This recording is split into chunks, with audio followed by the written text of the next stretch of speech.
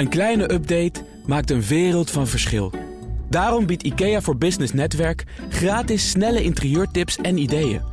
Word gratis lid en laat je werkplek voor je werken. IKEA, een wereld aan ideeën.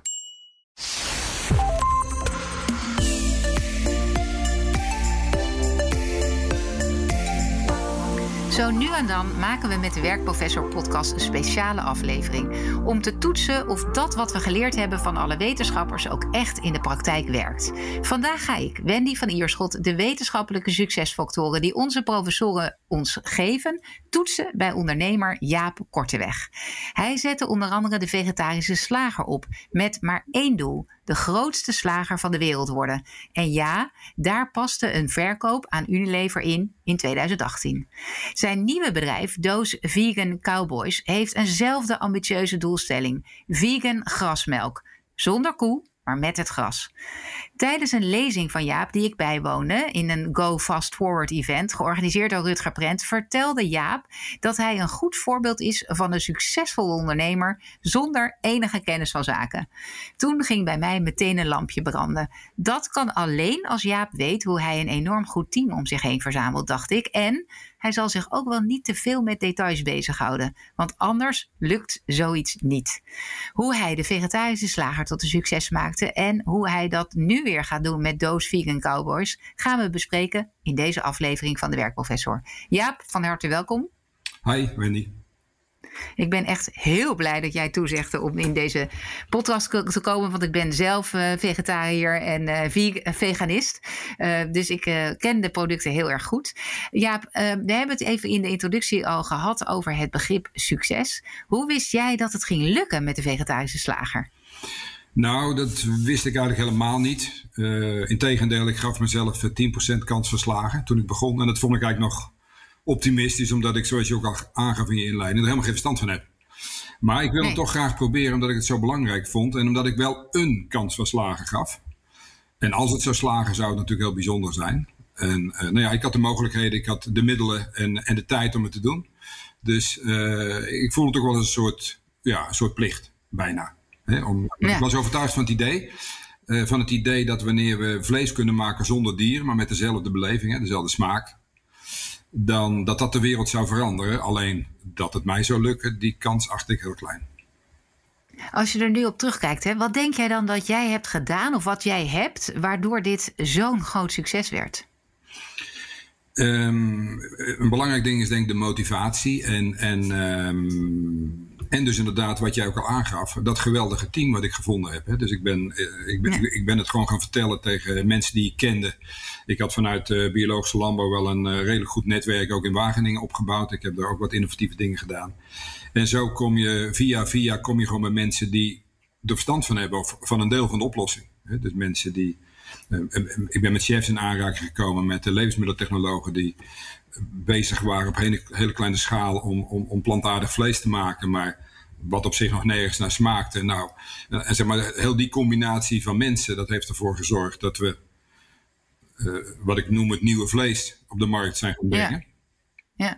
En als ik daar heel even op in mag zoomen, ja, want in de wetenschap, er is ook in verschillende podcasts die we hebben gemaakt, hebben we het gehad over dat team en dat het ook zo belangrijk is dat je mensen hebt in het team die wat verder vooruit kunnen kijken en juist mensen die operationeel heel goed zijn.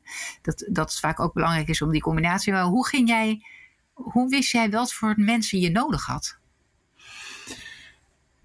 Het ging om smaak. Want als je kijkt naar hoe we eten, dan is vlees is eigenlijk smaak, is emotie. Want de voedingswaarde kunnen we veel beter de bonen en de granen eten die we aan die dieren voeren. Want doordat we ze aan dieren voeren gaat 80% van de calorieën gaat verloren. Het is ook niet gezond, het is niet duurzaam, het is niet goed voor dieren. Maar we zijn zo verslaafd aan vleesproducten. Dus ik was ervan overtuigd dat we met het nieuwe vlees, het plantaardige vlees, dat het om smaak zou draaien. Er waren natuurlijk toen ik begon, waren er al vegetarische burgers en worsten. Alleen voor vleesliefhebbers was dat een schrikbeeld. En hoe ga je dat veranderen? Hoe ga je ervoor zorgen dat je... Want daar heb ik me op gericht. Ik heb me nooit gericht op de vegetariër, maar op de vleesliefhebber. Die hele grote groep mensen die van vleesproducten houden. En dus die chefs, dat was natuurlijk een hele belangrijke. We zijn gestart met niet met een fabriek of zo, maar met een ambachtelijke vegetarische slagerij. Wat ik helemaal niet uitstraal. Ja, en je had dus ook een duidelijke USP eigenlijk. Dat je zegt van oké, ik ga echt op smaak zitten. Terwijl de andere burgers misschien meer op voedingswaarde van vleesvervangers. Hè, van er moet B12 in zitten of er moet dit in zitten. En jij echt dacht, ik richt me op die doelgroep. En die doelgroep gaat alleen maar overstappen als dit aspect goed is. Ja, klopt. En in die tijd was de groenteburger, hè, waar je de worteltjes en de erwtjes in ziet zitten. Dat was eigenlijk het best verkopende vegetarische product. En dat is natuurlijk voor de echte vleesliefhebber is dat helemaal niks. Hè? Dat heeft niks met vlees te maken. En ik ben er dus ook begonnen vanuit mijn eigen behoefte. Ik was zelf een enorme vleesliefhebber. Ik ben niet gestopt met vlees omdat ik er niet van hield, integendeel. En dat is ook het misverstand wat er heerst, denk ik. De meeste vegetariërs houden wel van vlees. Alleen niet van de nadelen daarvan. Het gedoe met dieren en noem maar op. Dus. Ja, en de milieu-impact. Hè? Ik ben gestopt met vlees vanwege de milieu-impact. Ja. Eigenlijk dat ik dacht van, dat is de makkelijkste tussen aanhalingstekens manier om de meeste impact te maken. Ja. Maar ik mis het vlees ook, ja. Oké, dus toen ging je op zoek naar dat team. Hè? En welke mensen? Dus je zei, ik zocht dus naar chefs, want het ging om de smaak. En dan heb je, en dan wanneer weet je dan, dit is iemand die moet ik in mijn team hebben? Ja, weet je, dat is ook, dat is toch een gevoel. Ik kan dat echt niet, ik kan geen lijstje noemen. Dat is toch, je praat met iemand en kijk, in die tijd was het ook nog helemaal niks. Hè? Dat was vooral een wild idee. Nee. Dus je moet natuurlijk ook wel een beetje geluk hebben. Hè? Maar ik denk dat we dat wel hebben gehad met die mensen. En wat natuurlijk wel hielp is dat er wel mensen waren die het snapten. En dat waren er niet zoveel. Hè? Want de meeste mensen zeiden, joh, wat doe je toch? Hè? Als je toch waarom zou je iets willen maken wat op vlees lijkt voor vegetariërs? Wat is dat voor een raar idee? Die mensen willen toch helemaal geen vlees en zo. Dus laten we zeggen, heel veel mensen snapten het niet. Maar er waren toch ook wel mensen die het wel snapten. Daar ben je dan natuurlijk al heel blij mee. En dat zijn ook wel mensen die een soort, doordat ze het snappen, schept dat eigenlijk al een band. En geeft het dan moed daarvoor. Dus we zijn natuurlijk echt begonnen met een soort Mission Impossible. Hè? En als er dan toch mensen zijn die erin geloven en die ook wel een staat van dienst hebben natuurlijk. Hè? Bijvoorbeeld Paul, onze chef waar we mee begonnen zijn. Ja, dat was gewoon ik ben met hem in contact gekomen via een bekende, een topchef. Die zei van, Paul zat bij mij in de klas, maar die zei ik veel beter dan ik. Weet je wel, dat is gewoon een topper als het gaat over culinaire kunsten. En zo ben ik met hem in contact gekomen. Hij had een eigen restaurant gehad en zo. Dus, dus als ik er naar luister, dan zou ik zeggen, je hebt dus heel erg goed gekeken naar mensen die dezelfde visie echt hebben. Dus die erin geloven, maar die dus ook jouw idee van waarom wil je dat doen, die dat geloven. En dan vervolgens echt vakmanschap hebben.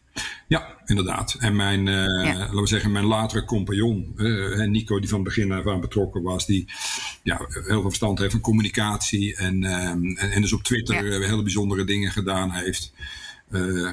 Cher, die bij ons in de verkoop, echt ook, maar ook heel gemotiveerd was voor de missie. Ja. En Loes, die bij ons het operationele deed. Mijn boerendochter, opgegroeid op een veebedrijf. Als vleestechnoloog opgeleid in Wageningen, maar toch vegetariër geworden. Ja, dat zijn bijzondere verhalen. Hè? Ja, en dat was het clubje vanuit de start. En ons mannetje van alles, Henk, vrachtwagenchauffeur en veganist. Maar natuurlijk wel een heel hands-on type.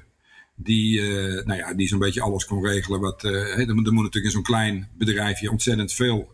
Je moet van alle markten thuis zijn. Daar was Henk een voorbeeld van. Dus zo hadden we. Dus zo kan ik nog wel even doorgaan. Maar als het dan klikt onderling en je hebt toch het idee, en dat hadden we vrij snel toen we met dat winkeltje startten, omdat het enthousiasme was zo groot. Dus wat wij anders deden dan anderen was dat die chefs, die gingen aan de gang met die allereerste plantaardige texturen of de vleesstructuren die op zich nergens naar smaakten, maar die zij dan ontzettend lekker konden bereiden en marineren. En we kregen natuurlijk culinair journalisten op bezoek en die waren zwaar onder de indruk. En dat breidde zich heel snel uit dat de mensen van de Indian Times, van de New York Times kwamen allemaal naar dat winkeltje in Den Haag toe. Ja. En dat geeft je natuurlijk toch een soort vleugels qua motivatie. Ja. En hoe heb je dat gedaan? Want het klinkt nu zo van, het is briljant, de naam is briljant en jullie hebben het goed gedaan. Maar goed, je komt van een groenteburger en dan heb je ineens iets wat een beetje op vlees lijkt. Maar je moet echt die perceptie veranderen. Hè? Eigenlijk een nieuw... Hoe hebben jullie die aandacht, als je erop terugkijkt, wat heb je anders gedaan, denk je? Nou ja, we hebben ons ook niet voor niks vegetarisch slager genoemd. Dus we zijn heel erg aan gaan zitten tegen dat vlees aan. Ja. Terwijl mensen zeiden, dat is natuurlijk helemaal dom, want vegetarisch willen niks met vlees te maken hebben. En vleesliefhebbers niks met vegetarisch, dus je doet het voor iedereen fout. Maar het was precies wat we natuurlijk wilden. We wilden het nieuwe vlees. We deden het voor de vleesliefhebber, niet voor de vegetariër die niet van vlees houdt. Ja. Dat heeft gewerkt. Samenwerken met onze eerste klant in die winkel. Dat was de beste slager van Nederland. Hè? Verkozen door zijn vakbroeders als beste slager. Die bij ons kwam en erg onder de indruk was. Hij was ook lid van de meesterslagers. Dat is een soort, laten we zeggen, op hoog niveau slagerijen die met elkaar samenwerken. En hij was ook, vanaf het eerste moment was hij gewoon enthousiast. Hij zegt, wat jullie hebben, dat is wel heel bijzonder. Hij zegt, ik zal niet zeggen dat het kan tippen aan mijn biefstuk in het begin. Maar hij zegt, dit is toch wel een heel bijzonder product waar ik ook graag mee aan de slag wil in mijn zaak. Ja, en dat greep jij dus ook aan. Jij dacht ook, dit is mooi als zij ermee aan de slag gaan. Ja, en we hebben dat heel bewust gezocht. Die samenwerking met topslagers, met vleesmerken. Natuurlijk al heel vroeg de samenwerking met Unox bijvoorbeeld. Later de samenwerking met Mora. Dat hebben we gezocht. En ook geprobeerd om daar het enthousiasme los te krijgen. Wat dan ook werkt. Bijvoorbeeld met Unox en met Mora. Als je dan producten ontwikkelt waarvan die echte vleesmensen zeggen, ja, maar dit is misschien wel net, dit is eigenlijk net zo goed als wat we met vlees kunnen maken. Hè? De draadjesvleeskroket die we met Mora ontwikkeld hebben. Dan zorgt dat daar ook voor een andere dynamiek en voor enthousiasme. En dan gaat het aan alle kanten meewerken. Dus dan ben je veel groter dan je eigen team en je eigen bedrijf. Doordat je samenwerkt met dat soort grote partners die ook enthousiast worden. Precies. Ja, nog even, want we hebben een podcast, de allereerste podcast hebben we opgenomen met Fons Trompenaars. Dat is een hele bekende internationale goeroe op het gebied van management consultancy. En hij had het eigenlijk heel erg over dat wij als mensen zo graag zwart-wit willen denken. Hè? Dus je houdt van vlees of je houdt er niet van. Hè? Maar we hebben niet zoiets in het midden zitten. Ja. En hij zei eigenlijk was de hoofdstuk, hij had het ook over, aan de ene kant heb je een soort roekeloosheid nodig om verder te komen, om nieuwe dingen te bedenken. Heel veel ondernemers zijn misschien wel te roekeloos. En aan de andere kant heb je tegelijkertijd een soort behoudendheid of behoedzaamheid nodig om niet in 7 sloten tegelijk te komen. Dus eigenlijk aan het eind van die podcast hadden we het over een goed bedrijf leiden heeft ook iets van een schaatsbeweging. Terwijl je aan het centraliseren bent, denk je al na over je volgende schaatsslag die gaat naar decentraliseren. En als je aan het decentraliseren bent, dan denk je na over wat kunnen we het beste centraal doen. En dat kan je dus met heel veel dingen doen. Hè? Dus van, aan de ene kant ben je bezig met de smaak het beste te maken, maar je moet tegelijkertijd denken aan hoe gaan we dit opschalen of zo. Ik weet het niet. Ja. Is dat iets wat jij herkent? Dat je, zeg maar, dat die schaatsbeweging de hele tijd maakt. Dat je niet zwart-wit hebt gedacht, maar gebalanceerd hebt. Of herken je dat helemaal niet? Ja, ik herken dat wel. En ik denk dat dat roekeloze, dat is mijn aard in de kern. Dus toen ik net, ik ben boer, dat is mijn eigenlijke vak. En ik ben ook heel jong boer geworden. Op school was het een drama. Ik heb heel veel opleidingen gestart, maar er eigenlijk geen afgemaakt. Op mijn 18e op de boerderij gaan werken. En mijn vader gaf me alle ruimte om fouten te maken. Want hij had dat zelf niet gekregen, die ruimte. En zei, dat is heel slecht. Je moet juist, je moet het jong leren. Dus dat was heel verstandig van hem. Maar goed, het betekende wel dat het 5 jaar lang bakken me geld heeft gekost. En dat was natuurlijk zijn geld, in zekere zin. Want, dat was zijn bedrijf. Maar hij gaf me wel die kans. Ja, wat ging jij bijvoorbeeld doen? Kun je een voorbeeld geven van wat jij deed, wat geld kostte? Ik had natuurlijk allerlei ideeën hoe het anders moest, dat boeren en zo. En natuurlijk, hij had natuurlijk heel vaak gelijk met zijn ervaring. Dus dat kostte vooral veel geld. Maar ik heb er ook heel veel van geleerd. Dus na die 5 jaar toen ik denk dat ik toen ging het beter daarna. En toen ging het eigenlijk best wel goed. Dus daarna is dat in dat boerenvak best goed gegaan. Wat ook voor heeft gezorgd dat ik op een gegeven moment de mogelijkheid had om met de vegetarische slager te beginnen. Omdat ik gewoon geld verdiend had met die boerderij. Dus, toen ik natuurlijk aan de vegetarische slager begon, toen was ik 44 geloof ik. Dus toen had ik al wel heel veel ervaring als ondernemer, als boer. En natuurlijk eigenlijk is die ervaring overal hetzelfde. Dat heb ik ook wel gemerkt. Dat wat in het klein geldt in het grote ook. Daar zit niet zoveel verschil in. Dus, maar ik denk wel dat, wat is roekeloos, hè? Dus, dus het ging over van zoek je ook balans, hè? Dus jij zegt, dus ik ben aan de roekeloosheid, maar ik zorg wel dat er aan de andere kant ook iets is wat meer... Nee, en daar maak ik die connectie naar die boerderij. Op een gegeven moment heb ik daar toch die balans in gevonden natuurlijk. En dat heeft ervoor gezorgd dat ik, zowel met alle innovaties bezig was op die boerderij, als dat er ook geld verdiend moet worden natuurlijk. Want je moet gewoon, dat kan niet anders. Hè? Ik bedoel, het kan geen geld blijven kosten. Ja. Dus, en hoe heb je dat bij de vegetarische slager gedaan? Dat maar ik zeg je tegelijkertijd dat ik natuurlijk mezelf 10% kans van slagen gaf. Dus ik ging er eigenlijk vanuit, dit gaat niet lukken. Maar ik wil het gewoon geprobeerd hebben. En dat kun je echt niet plannen. Dat gaat gewoon niet. Hè? Echte innovatie kun je gewoon niet plannen. Want je begint ergens aan. Je gaat iets ontwikkelen wat er nog niet is. Je gaat erin investeren. En wat ik bijvoorbeeld wel me herinner dat mensen aan mij vroegen toen ik begon. Want ze zeiden, joh, je hebt het eigenlijk helemaal voor elkaar, weet je wel. Je hoeft eigenlijk niet meer te werken. En nu ga je weer in een nieuw avontuur starten. Wat ga je doen? Hoeveel geld ga je erin stoppen? Ga je daar alles in stoppen? Of heb je daar een plan voor? Ik zei, nee, daar heb ik geen plan voor. Omdat ik weet dat ik iedere dag opnieuw beslis of ik doorga. En ik kan nu wel zeggen, ik stop daar, laten we zeggen, €200.000 in. Ik noem maar iets, hè. Maar als ik die €200.000 erin heb gestopt, dan is er een nieuw afweegmoment. Want dan gaat het erom, hoe staat het er dan bij? Als ik er dan vertrouwen in heb, als ik doorga, dat het toch goed komt, dan ga ik natuurlijk door. Dan ga ik niet zeggen, ik ga stoppen, want ik heb er nu €200.000 in gestopt. Zo werkt het helemaal niet. Dus mijn stelregel is dat je iedere dag opnieuw beslist of je doorgaat. En zo werkt dat bij mij ook. En ik heb, laten we zeggen, buiten de vegetarische slager ook heel veel ideeën gehad en ook met ideeën begonnen. En misschien is wel een kenmerk dat ik heel makkelijk kan stoppen. Dus ik kan goed tegen mijn verlies. Dus als ik er ergens mee begin en op een gegeven moment denk ik, het gaat het gewoon niet worden, dan stop ik gewoon. En dat interesseert me niks. Hè? Dus dat zie ik dan niet. Kan je daar een voorbeeld van geven voor ons? Ja, zeker. Bijvoorbeeld, ik heb ooit een idee gehad, en dat was nog vanuit de biologische landbouw dan, om een soort hoeverkraft rupsachtig voertuig te ontwikkelen. Hè? Omdat het dan heel belangrijk is dat je bodem niet beschadigt. Wat je natuurlijk hebt met zo'n grote landbouwtrekker, dan rij je dat helemaal plat. En dat idee was ook wel goed. En ik heb er toen ook nog wat subsidie voor gekregen, wat innovatiesubsidie. En we zijn mee aan de slag gegaan. En toen bleek ook dat het al door het Amerikaanse leger was het in 1950 ook alles min of meer bedacht, weet je wel. Dezelfde idee. Dus daar zijn we toen mee aan de slag gegaan. Maar op een gegeven moment, het lukte toch gewoon niet technisch. Het lukte echt niet en daar ben ik toen mee gestopt. En dat is dan gewoon zo. Dat is dan, heb je er geld in gestopt en pech. Klaar. Dus dat kan je makkelijk al. Ik denk dat dat overigens voor veel ondernemers die het vak ondernemen leuk blijven vinden echt nodig is. Dat je inderdaad ook je verliezen gewoon kan accepteren en gewoon de volgende dag met evenveel enthousiasme weer met iets anders doorgaat. Ja, want vooral natuurlijk met innovatieve dingen is het vooral verliezen. Hè? Dan is het vooral 99 van de 100 keer pogingen lukken niet. Ja. En maar goed, die ene die lukt is natuurlijk zo waardevol, omdat het dan zo vernieuwend is. Maar het is bijna alleen maar verliezen. Je bent continu aan het verliezen eigenlijk. Hè? Dat hoort er een beetje bij. Ja.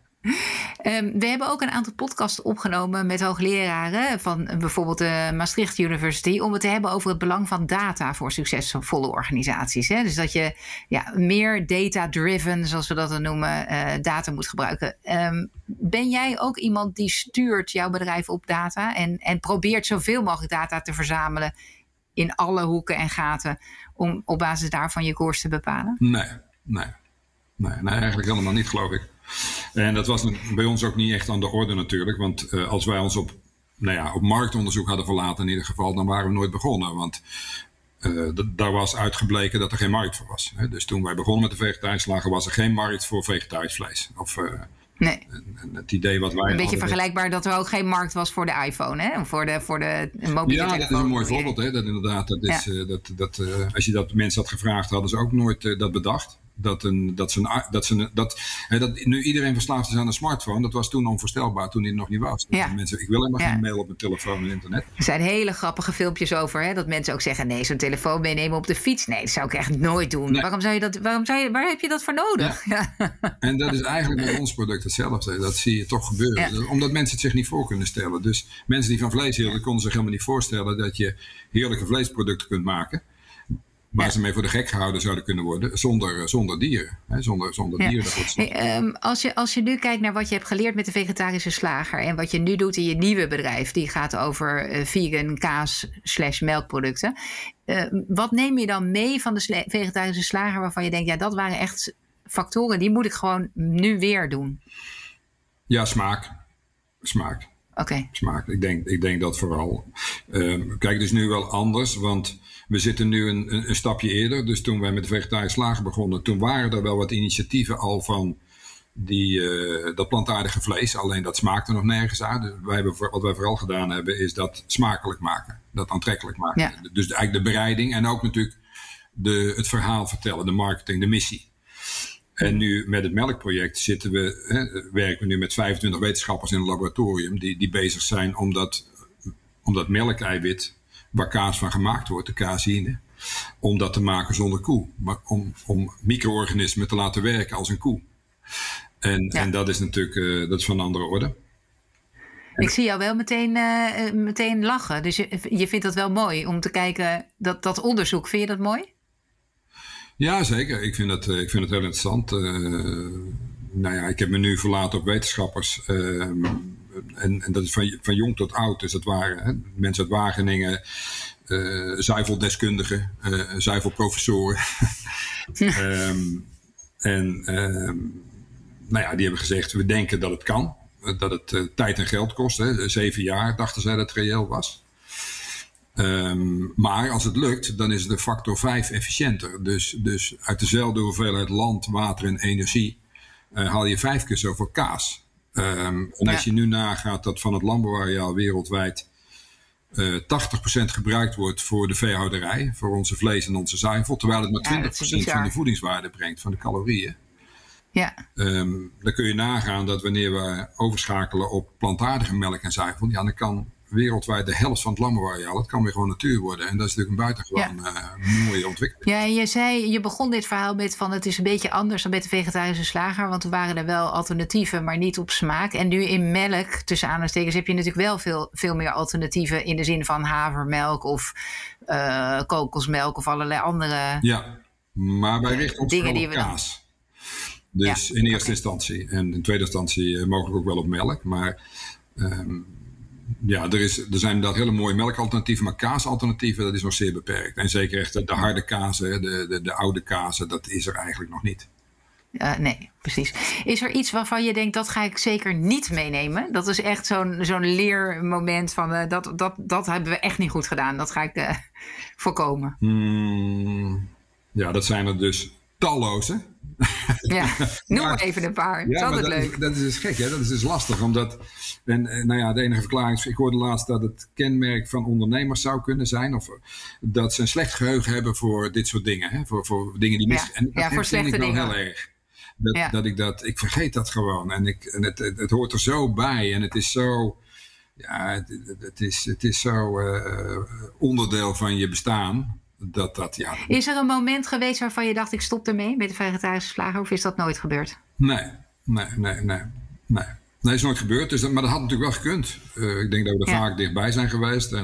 Maar dat is nooit. Maar dan had ik het gedaan. Dus op het moment dat ik dat idee had gehad, was ik gewoon gestopt. Ja, ik bedoel, en hoe ben jij... Er was best wel wat kritiek, hè, overigens, op jouw verkoop aan Unilever. Meer uit de hoek van of je niet je ziel aan de duivel verkoopt.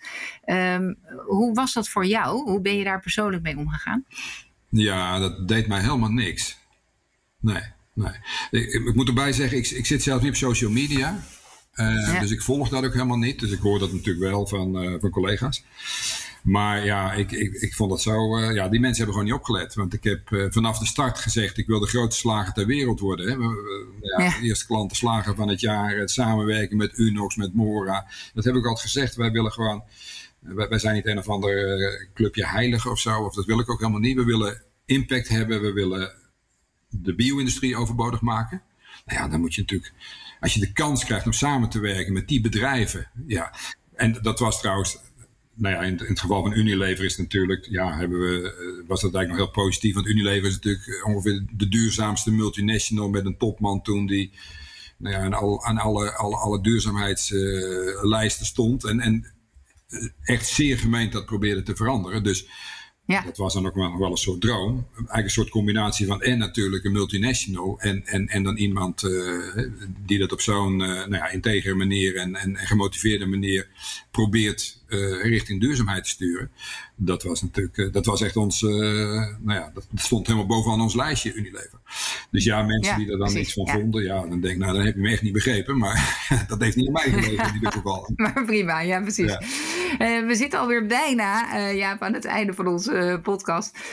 Even nog een vraag. Want ik begon eigenlijk, toen zei jij van nee, ik ben zo'n voorbeeld van een succesvol ondernemer die zelf eigenlijk geen verstand van heeft van mijn eigen, van het product zelf.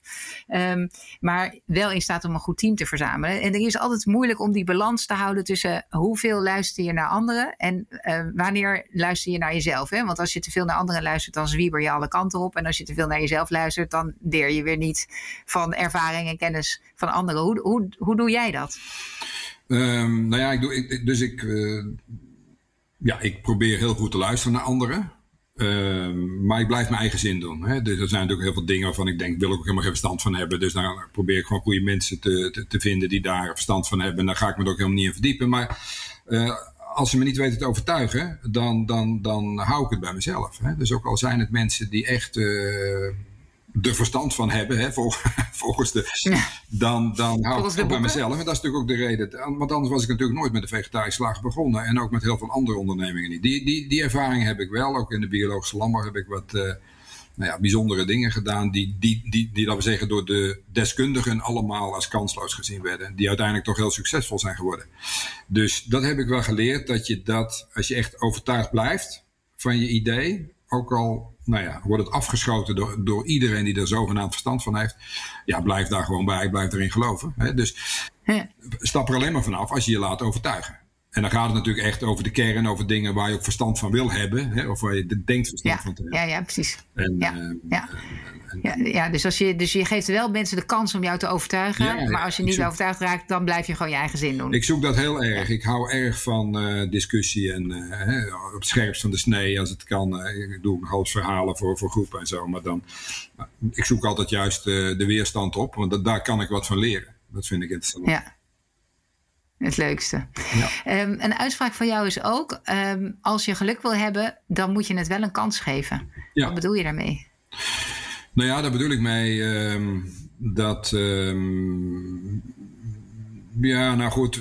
mensen die van de buitenkant kijken naar wat ik gedaan heb. En ze hebben ook nog wel gelijk, denk ik. Die zeggen, joh, je hebt wel heel veel mazzel. Maar ja, goed.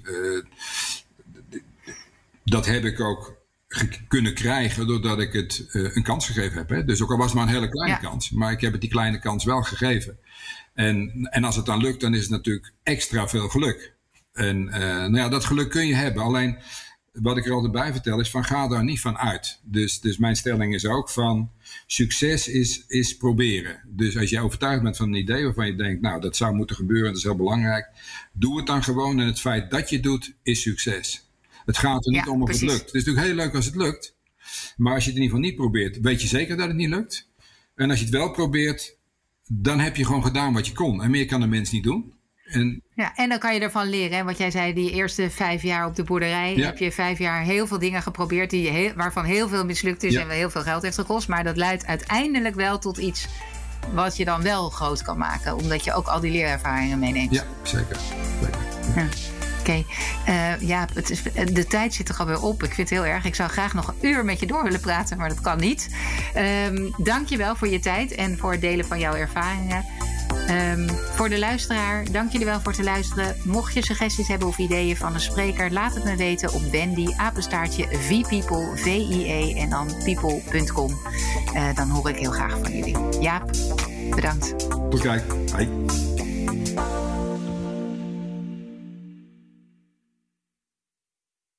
Een kleine update. maakt een wereld van verschil.